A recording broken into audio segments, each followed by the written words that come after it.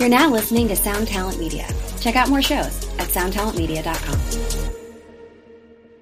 Hey, how's it going, everybody? Welcome to Vox and Hops, episode number 19.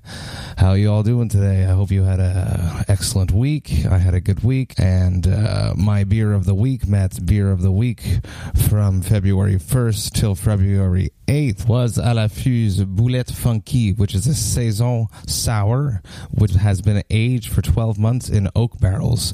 And I got to tell you a story about this beer. I bought it this past weekend. I went for a walk. I went and picked it up at the market, which has a nice little beer shop, bottle shop. I pick it up. I put it in my backpack after doing a jam because I'm going to be a part of this Pantera cover thing. I'm doing Slaughtered with them. And I stop at this bottle shop.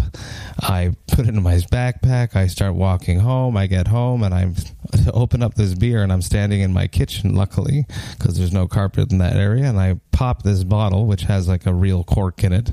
And it starts to like foam like crazy coming out. So I go to drink all this beer that I'm losing and it just shoots out like a crazy, like 6 inches up in the air all over my face. And my daughter's in the kitchen with me and she's laughing and she can't believe this is happening. So I lost about half of it. But what I did taste of it, I'm rather disappointed that I lost so much because it was just such an absolutely delicious beer. The Boulette Funky, which is the Saison, which is a sour that has been aged for 12 months in an oak barrel, was an extremely well-rounded beer. You can absolutely taste the oak. It had a lot of character. It tasted like an extremely mature beer, very well-rounded, very balanced, as I said. It was just a really, really enjoyable beer, and it's such a shame. I should have just let it in the fridge upon reflection to let it rest after I walked home with it in my school bag, but I'll have to buy it again and drink more of it. So today on the podcast, I have a fellow vocalist whom I will be on tour with shortly in the States, the mighty singer of Aborted, Zvencho. He is an excellent vocalist. I've known him for a very long time. I met him back in 2008 on Summer Slaughter, which was my first U.S. tour. We toured Eastern Europe together thereafter with Cryptopsy and Aborted. And in November, I had the pleasure of doing Hell Over Europe tour alongside him, which is where this episode was recorded.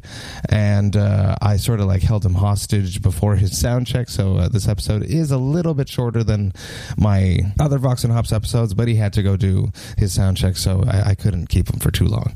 So check that all out. Here it is, Vox and Hops episode number 19 with Sven from Aborted.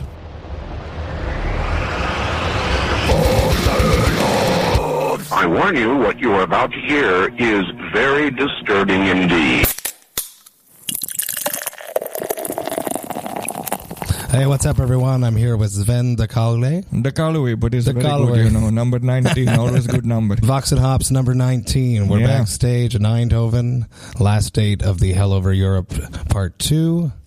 Tell me about this tour. How have you been feeling? Your thoughts, emotions about it? It's been great. It's been a great tour. It's been great bands, good package, solid turnouts. It's been great. I've gotten sick a few times. I, just like you, managed to sprain my ankle, fucked up my back. So, old man ails, but, it's been a good tour. It's been fun all around. The whole ambience of everyone. There's no egos. You say it on stage all the time. Mm-hmm. It's just like a family. The team, as Grimos, because the singer Cytotoxin likes to state, everything's for the team. Everyone's there at the load-ins, load-outs. There's no egos. I'm loving it. I'm loving it. My best European tour by far. That's good to hear. Yeah. Yeah. Well, I think that was, when I put the package together, it was sort of the main idea, because we've done tours where things are very different, and I'm sure so have you. And to me, it was like, if we're going to spend that much time together and it's our headliner, might as well, have fun and, have the right people on the tour. Not only have great bands, but also have people that we know we can have, a good time with, and not have every day be a bunch of drama of Princess wants this or that or whatever the fuck. You know what I mean. The crazy Julian mentioned that you guys had never toured together. We did very briefly in 2008, but only in France. And then they were supposed to be on the first Hell Over Europe. And they had two band members that kind of ruined that for them. So finally, Here we are. How could you rate Hell Over Europe Part 1 versus Part 2? What would be your... 2 is way better. I mean, the lineup was stronger, I think. I think us as well, we've grown quite a bit as a band. Not, I'm not meaning size-wise, but just within the band and just on stage, and, the whole show and everything has evolved a lot in the last couple of years. But also the draw, it was a lot better. I mean, it wasn't a bad tour at all, the first one. But we definitely didn't do 80% sellouts, so... That's pretty crazy. Yeah. It's been pretty crazy. And by sellouts, let's be honest, it's still 400 or 500 people a day. Yeah. In most cases, and which then, is really good, because if you still look at all the bands, they're different. Everyone's different in their own way, but it's all very, very extreme metal. Mm-hmm, mm-hmm. How long does it take you to come up with packages like this? Or was it just one of these things that it just all worked out right away? I mean, I've been talking to Julien about doing this for a while, so I knew. And then we became good friends with Cytotoxin a couple years back, and when they put out their last record, Gamageddon, I did some guest vocals on that too, and I was like, okay, they're getting some hype. And with the first Hell Over Europe tour, the opening band was someone that the label pushed on us and said that they were worth tickets, but no one ever heard of them, so it was sort of a waste.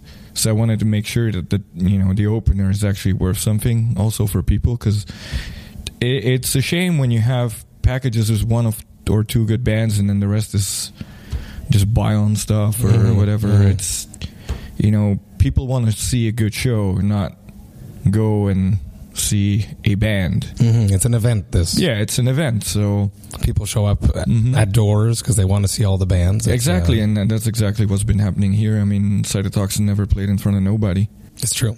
So it's been pretty solid throughout the whole night, especially with some shows starting at 6:30. People have to work, so yeah, I think that's a very good sign. Let's talk about your stage production. Okay. The Halloween Box of Horror. Yeah, how did this all come about? Throughout the years, you've evolved a lot. Last time I toured with you, we were in Eastern Europe, so it's almost impossible to bring a whole stage production, but I don't even think you really had much at that point. We did. We had, the regular scrim backdrop thing. Yeah. But it was only shortly after that we started investing in some lights, minimalistic, and we've just been adding as we go along. And I think for this tour, we invested close to 10,000 euros in stage production. Wow! Because we got our own mixing desk, we have a lighting desk, all the cable bullshit that comes with it, a whole bunch of lights. We made the ego risers. We added some extra fog machines. We got the bag drops, the skeletons we had from the previous album. And then we got the decapitated fucking monster heads on there, and the extra scrim. So what I mainly wanted to do is have a modular setup, which means in a minimal setup it'll still look cool. Mm-hmm. And then depending on the size of the venue or the stage, we can add or remove stuff. Which is super brilliant and exactly what it should be. Thank you. It's a very smart way of planning it.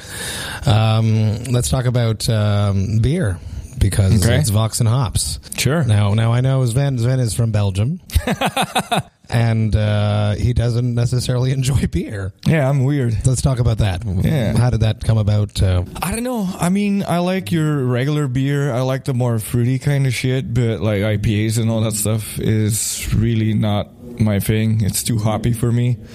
What about just the classic Belgian? Oh, that's fine. Okay, pale ales and all that stuff is fine. I like it, but it's not my favorite thing to drink, because I also don't drink that much. So when I drink, I usually go for cocktails or just whiskey or whatever. That being said, we're drinking cider today on Vox and Hops. An exception for Sven. We're drinking a Bulmers, a cider of Hereford. It's from the UK, which is where we're heading tomorrow. Yeah, so place it's a little ciders. Yeah, so it's a little premonition. We'll see what's going on. Oh, it's good. It's not too sweet. Mm-hmm. It's still a little, at the end, a bit sweet, but not overly candy sweet. Yeah. Yeah, it's not good when it's too sweet. when you feel you're just drinking sugar. Yeah. I don't like that. No, it still has a. You could taste it's a beer basically, sort of, but it'll get the job done. Yes. Usually the ciders get you pretty drunk. Yes. Do you remember your first experience with alcohol? Yeah.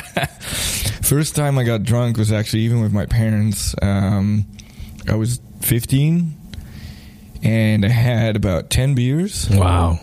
And I spent all night puking. It was great. I was never going to drink again until the next week.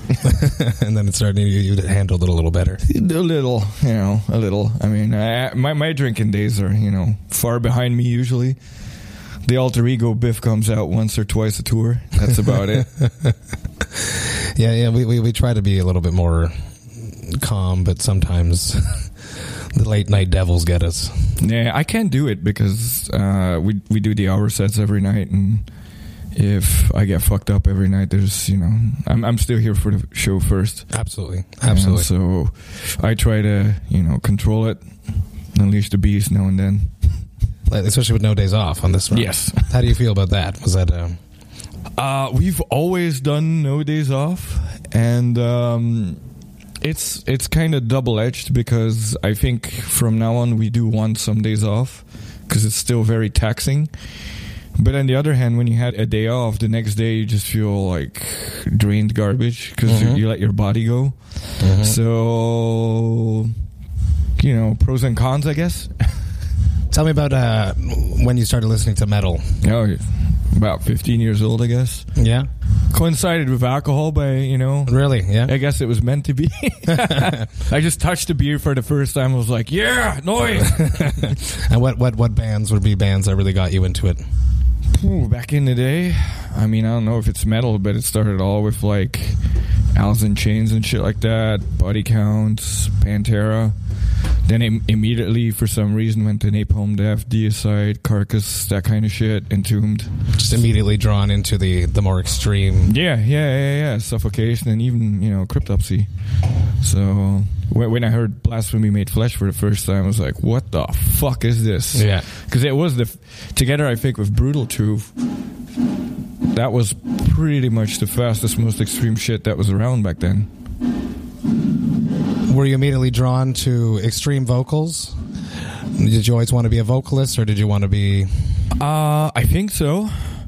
I mean, that's really what I started with, because I realized I have no talent, so I got to do something, right? I mean, like Jacob Hansen once said, it's death metal, no talent required. But, I mean, all kidding aside, yes, I did play drums for about 10 years.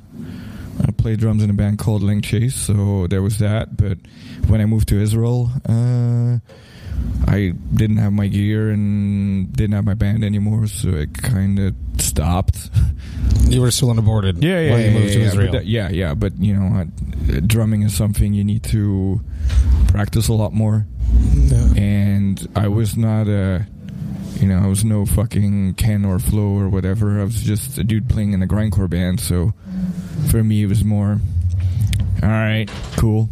I'll get back to it sometime, but it just never happened. So how did you develop your screaming voice? I think like anyone, back in the day, just screaming along to records you like. And I always try to, get my own sound. I know there's a lot of people that try to sound like other people. That's why there's a lot of people that sound like other people. But even if, there's certain vocal types or vocalists that inspire me, I'll still try to make my own thing of it, because to me it's a big part of a band's identity. To me, is the vocals. And if you have vocals that don't sound like anyone else, you're gonna have people that hate it, or you're gonna have people that love it. The worst thing is just to be in a sea of mediocrity and I feel not that. have any identity. I really do find that your voice is very, you can like hear it on a CD and it's you, which Thanks. is very interesting. Yeah. Thank you. You got this like weird sort of pipe sound. Yeah. And it's been solid the whole tour. So what do you do to stay in shape vocally on tour? Nothing. That's a lie, but really it's hydrating and sleeping. Mm-hmm. To me, that's the most important. If I don't sleep enough, if I don't drink enough, it's not going to be good. It depends. Like, I really notice, like, for example, when we do those, you've done them too, the Australian, New Zealand tours, where you have to fly every day and you barely sleep. That's where you can tell after a week or whatever it starts going down. Or when you get sick, there's really not much you can do. That's right, yeah. You know, it's a problem as a singer when you get sick. Well, it's going to be this tonight. Yep. Yeah. I guess that's what we live with. Because we're not going to not perform, right? Yeah. I mean, and most of the time, I guess, hopefully most people don't notice because you still give the best you can of you. And it's when you're insecure and start apologizing for it that people will notice. Absolutely. So don't do that and just do your job and you'll be fine, most likely. Be a pro, yeah. And warming up. I warm up way less than you. Because I feel very self-conscious about it. I don't like to do vocals in front of people. It's still, after all these years, really weird to me. So, kudos for you. On stage is fine. Yeah, but I don't know if you've noticed, I don't have any parts without music. Oh, yeah. Really? Mm-hmm. Oh. And part of that is because I feel very insecure about that. Really? Yeah. Right. All your vocals are all exhaled. Yeah. Yeah, the highs and stuff. I'm really enjoying your new textures on the highs on the new album. Yeah, I feel like you've pulled out some like a different voice. Yeah, talk to me about in the studio how you play with making up new voices. Funny enough, that came about when I was just in my car driving to work, listening to Cattle Decapitation, and I was like, "Well, I wonder how the fuck he does it." So I just was like messing around with my vocals and, you know, in the car, and which is where I practice because I don't want to kill my neighbors.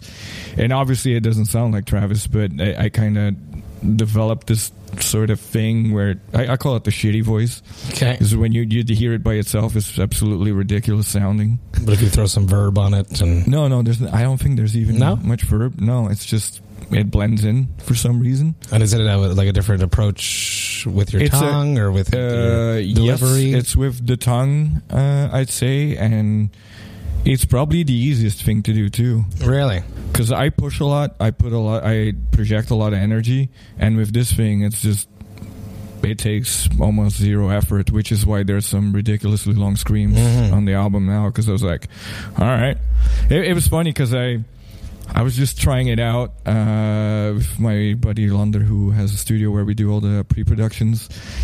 And he's a big black metal fan and shit. And I'm like, all right, I'm going to try the shitty voice. And we just did it a couple times. And I can sort of add notes in there, too.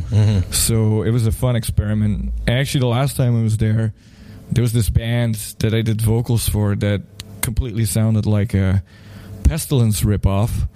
So I was like, all right, I'm going to fucking put Pestilence vocals on there. And actually, it really sounds like it. So I guess I got something for the next album to try around and mess around with. So most of the shit is either as a joke or a pure accident. There is a lot of humor based in, because I have being toured with you, you guys all have like a great sense of humor, and there's a lot of humor that you bring on stage. Like, I mean, between your speeches, you're not like a tough guy death metal act. As we're sitting here, he's sitting wearing a Christmas sweater with jingles on it. And a cat. And it says, have a meowy Xmas. Yeah. So talk to me about that, how you like to bring humor into metal. To me, death metal has always been a musical style where you can just be yourself. It's not been like when you know, we started in 95, whatever, out of necessity for me, because that time was when, you know, Immortal Emperor, you know, all those bands, like all the black metal things started getting really popular. You'd go to shows and, you know, it was a dead atmosphere. You know, good bands, good music, but it was just, to me, it was boring. Something was missing. There was no fun. There were a lot of stupid, racist assholes, apparently, and there was just a very negative vibe the whole time, which I guess when you're playing negative music, somewhat that can be there, but to me it's not like that. I mean, death metal is very aggressive music, but it's also an outlet for the anger you have, and to me that's a positive thing. I'm letting my frustrations go. I'm not keeping them in. And every band can be whoever the fuck they want. You know, fans dress whatever way they want. They want to dress like fucking 90s cargo pants. Nobody gives a shit. You know, do whatever you want. And to me that was always the essence of the music. So I wanted that to always be very apparent in everything we do. We're a bunch of fucking nerds. We like horror movies. We play video games, so we have shirts based on video games and horror movies. We have a shitty sense of humor, so that's what it's gonna be. The band you see on stage, besides obviously and the aggression, is exactly the same kind of fucking silly nerds that you have at home. Mm-hmm. Absolutely, yeah. I find it's interesting that you mentioned that you're the nerds and the video games and the horror movies. You guys like really hit like this perfect. I don't know if it's just the timing of it all, like, you know, with Stranger Things coming out and the 80s retro hitting, and then you guys put out Retro Gore. It was just so like right on the pulse. I don't know how calculated that was, or was it just happenstance? Not at all, because we've been doing the 80s inspired artwork since we found the right artist for it, and that was back in 2010. So that was way before the wave of 80s came. So did we profit from that? Probably. You know, all of a sudden everybody wants to jump on the 80s wagon, but to me it's always been, I grew up in the 80s. Those were the movies, you know. It's nostalgia for me, and it's sort of a trip for me to be able to, with every album or every merch design, to come up with all this silly bullshit. I'm like a kid in a candy store and be like, all right, I'm going to do this stupid thing and see if it works.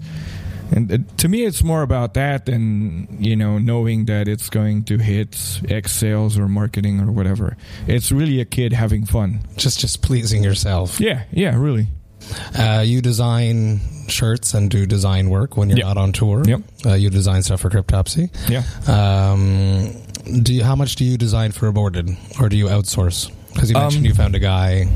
Well, usually most of the shirts, I come up with the concepts and I brief several artists. On this tour, I did one shirt, the black and white one. It's sold out.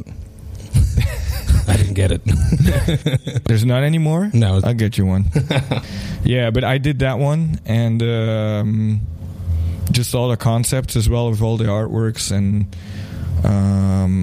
for example, the album art, we had a cooperation between Parlofson and the guy that does our t-shirts, and then I just toss everything together, do all the layouts, come up with all the composition and all that shit. Same with the stage setup. I thought everything out, designed everything, made a 3D model of how the stage is gonna look like, and really? It's kind of, yeah. And you know, with the limited editions and everything, the thing I'm trying to do is not just selling a piece of plastic with music on. To me, it's I'm trying to bring people a concept. It's from the stage to the music to the videos to the artwork to the merch to everything. So the lighting is great too. Yeah, the colors all match the album art and everything. Yeah. I love the album artwork. I like the back end thing. It sort of reminds me of that thing that was going on a few years ago, the 3D dog vision weird thing that came out. the dream, exactly, Google Dream, whatever, yes, deep dreaming, whatever. That sort of reminds me of that a little bit. Yeah, actually, now you mention it, maybe. What is the best piece of advice that you received when you were coming up in the scene? I think it was from Peter from Vader, oddly enough.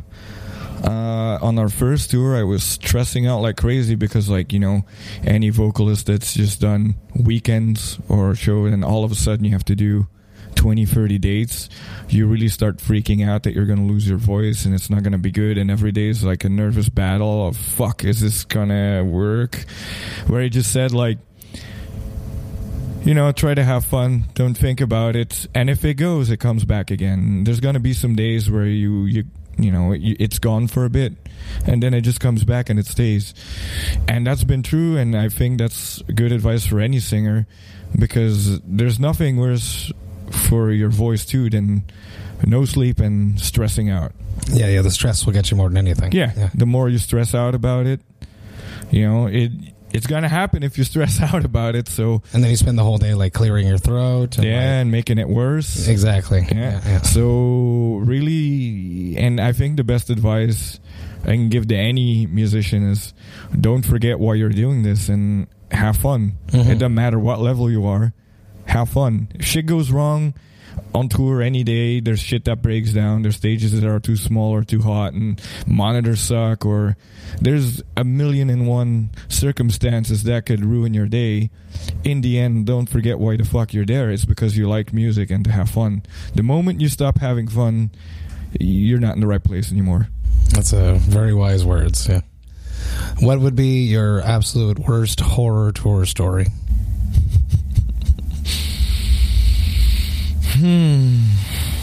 Like in what way? Something that made it is just the worst day of your touring life. Could be funny, could be... Well, it was... I don't... a lot of...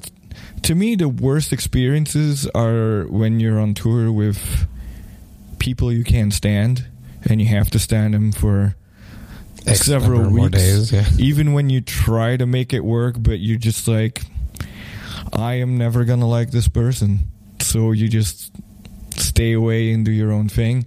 And I think one of the worst experiences for me really was when we did one of our best tours, but there was a lot of drama for me back home, which made it, every day a struggle to, be able to enjoy things, because every day I was getting a lot of crap from the home front. And I think that goes for also every touring musician. When shit's tough at home, or you have some bullshit that's beyond your control that you can't do anything about, it's hard not to sink in the sinkhole. Yeah, and then the depression can come get you really quick. Yeah, and then you end up dragging down everyone else around you. Yeah, especially being in the driver's seat like you are in a band. Yeah. We have some stuff in common. Shitty subjects, but let's talk about them. Okay. Cryptopsy has had many member changes. Aborted has had many member changes. Yeah. We had the Unspoken King. You had Strychnine. Funny enough, same year, right? Yes. So let's talk a little bit about that. How have you handled and kept your head level, focused to keep the band going throughout all these changes? Well, to be honest, I fired everybody. It was a very bad time for the band. There was a really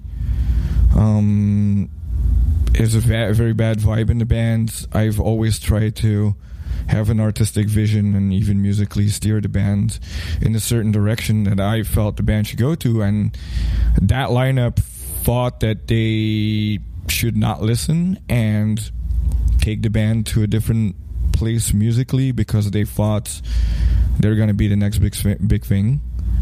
Obviously that didn't work out, and I was like, well, that's what happens.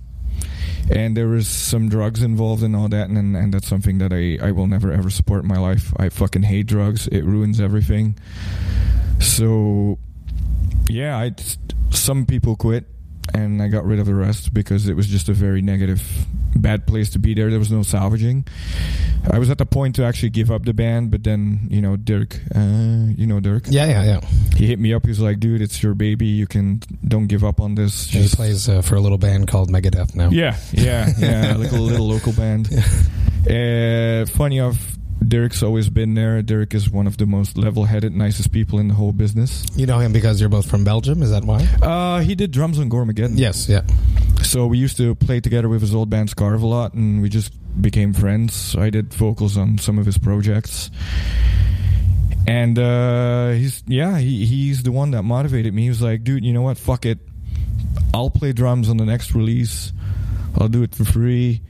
Let's take this band back where it should be.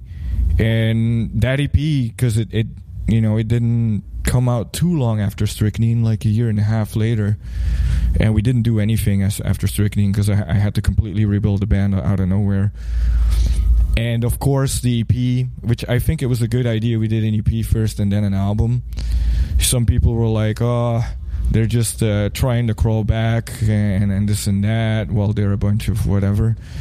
And but it just took the EP, and then the next album, since it was again, showing, what we can. Ken joined by then, and from then on, it's just been solid. And I think people forgot. Yeah. There's even people that like Strychnine for some fucking reason. Don't ask me. I get it all the time. At least once or twice a night, comes up and says, "I actually like the Unspoken King, but I don't tell my friends." I don't think it's a bad record. No, it's just not Cryptopsy. Yeah. I mean, I think it should have been released under a different name if you guys want to do something. King. Yeah. But I don't think it's a bad record at all. I think once you found Ken, things really just started firing up. Yeah, I heard through the grapevine that he actually writes guitar. A lot of the music he wrote about 80% of TerraVision, which is crazy. Yeah. Fuck that guy. He's really, really way too talented. Yeah. Where does there's a lot of like black metal elements coming in on the guitars on the newer records. Yeah. Where is that coming from? Ken. Okay. I think it was a sort of natural and sort of conscious thing where we wanted to see where we can take the sound, and it was either we can go more grindcore, more brutal, more technical, or we can try to add more vibes, more melody, but not in a happy way because that just doesn't work. Strychnine. Yeah. So I guess you automatically sort of fall into the black metal-ish or doom metal kind of territory when you add melody, but it's dark sounding.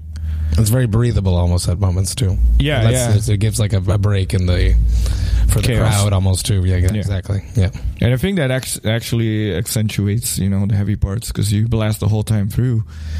Or you can just have breakdown after breakdown. It's not going to matter. It's that the dynamics that actually make it more aggressive, I think. Exactly. It's like Beneath the Massacre. I love them, but I have to listen to like 2-3 songs at a time. If not, my brain just doesn't comprehend what's going on. Yeah. As much as I love those guys. Yeah. Who do you think is the best up-and-coming metal vocalist out there now? Up-and-coming? Ben Dur. Who's Ben Dur? He's a singer for Hollow Prophets and this band Shadow of Intent. Okay, I know that name. Yeah. He's got some really sick vocals. If you asked me 10 years ago, I would have said Phil from Whitechapel, but he's not up and coming anymore, clearly. Yeah. Yeah, but those guys are really sick, I think. Yeah. What is it about his technique that you enjoy? He has a lot of range.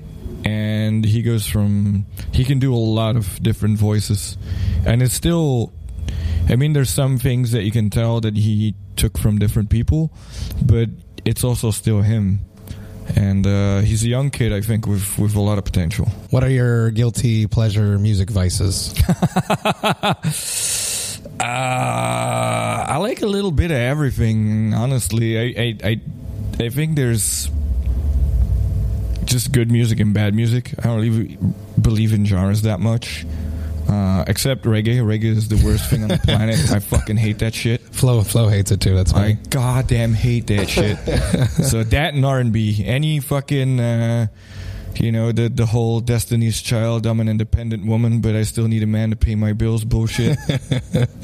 No, I can't deal with that just because it's terrible. And I have a big problem with a lot of nowadays is pop music purely because of the lyrics.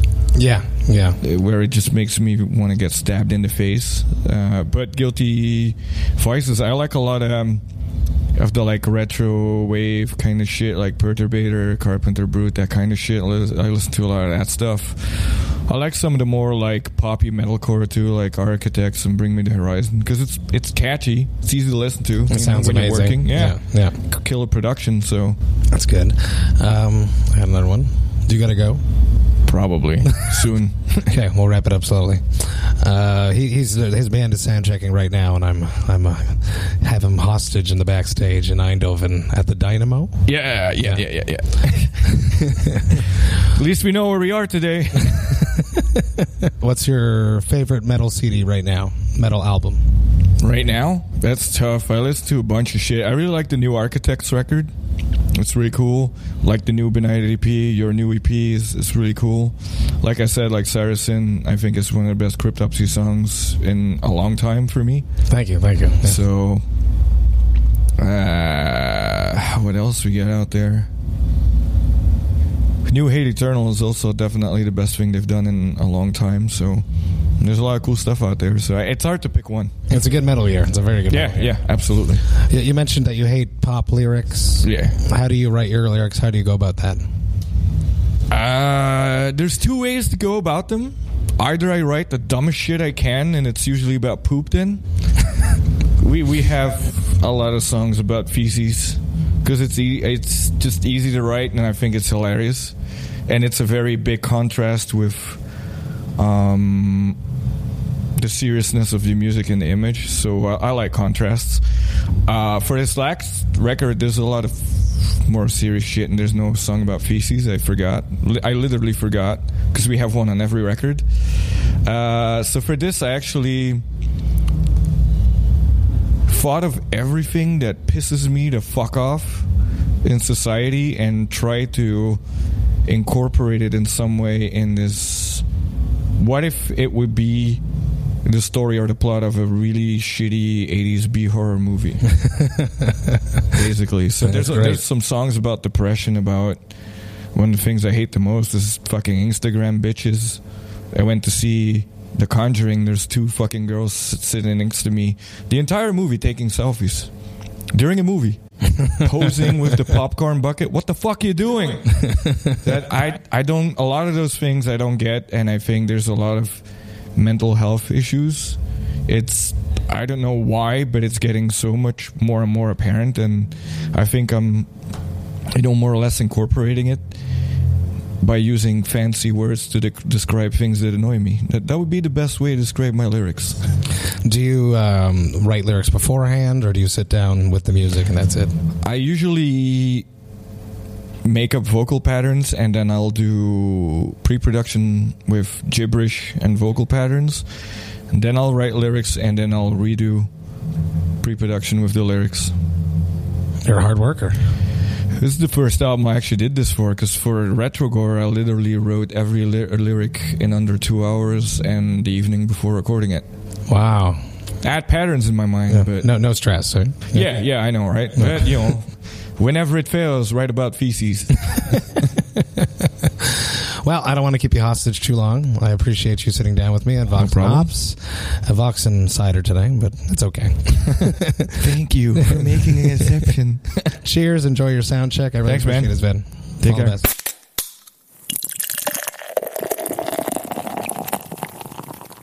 Hey, thank you all so much for listening right to the end. I love you all for doing that, checking it all out, taking it all in.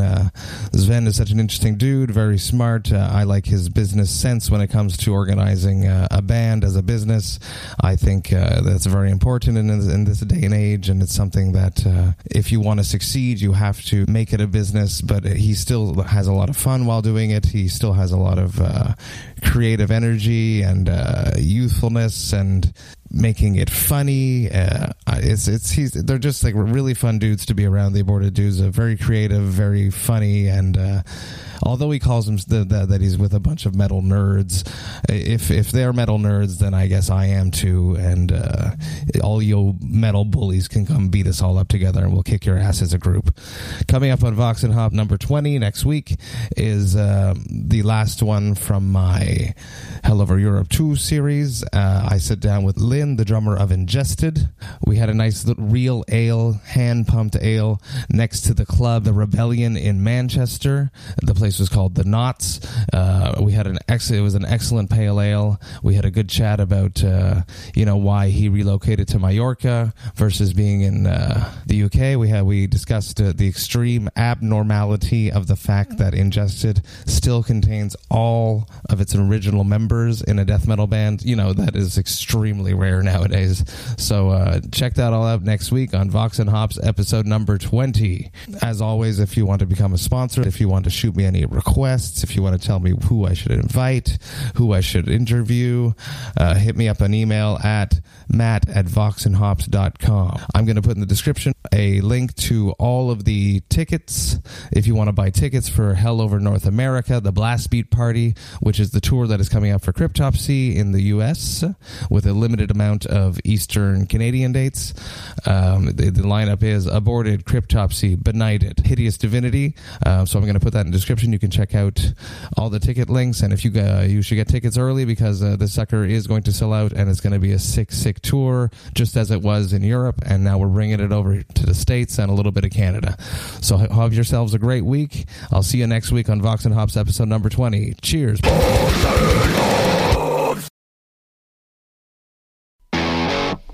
Ever wonder what a punch from Elton John feels like? Or how you'd cope with having turned down the chance to be in Nirvana? Or what signal Keith Richards gives when he wants you to get the hell out of his hotel room? Fans of Too Much Effing Perspective don't have to wonder, because they've heard these exact stories and a jillion others on our podcast. I'm Alex Hoffman, former tour manager for Radiohead. And I'm musician and comedy writer Alan Keller. On the TMEP show, we get guests like Nancy Wilson from Heart, Jeremiah Freites from the Lumineers, and Modern Family's Julie Bowen to tell us things they may have only shared with their therapist, clergy, or a TMZ stringer. So join us on Too Much Effing Perspective. That's EFFING Perspective. The only podcast you crank up to 11.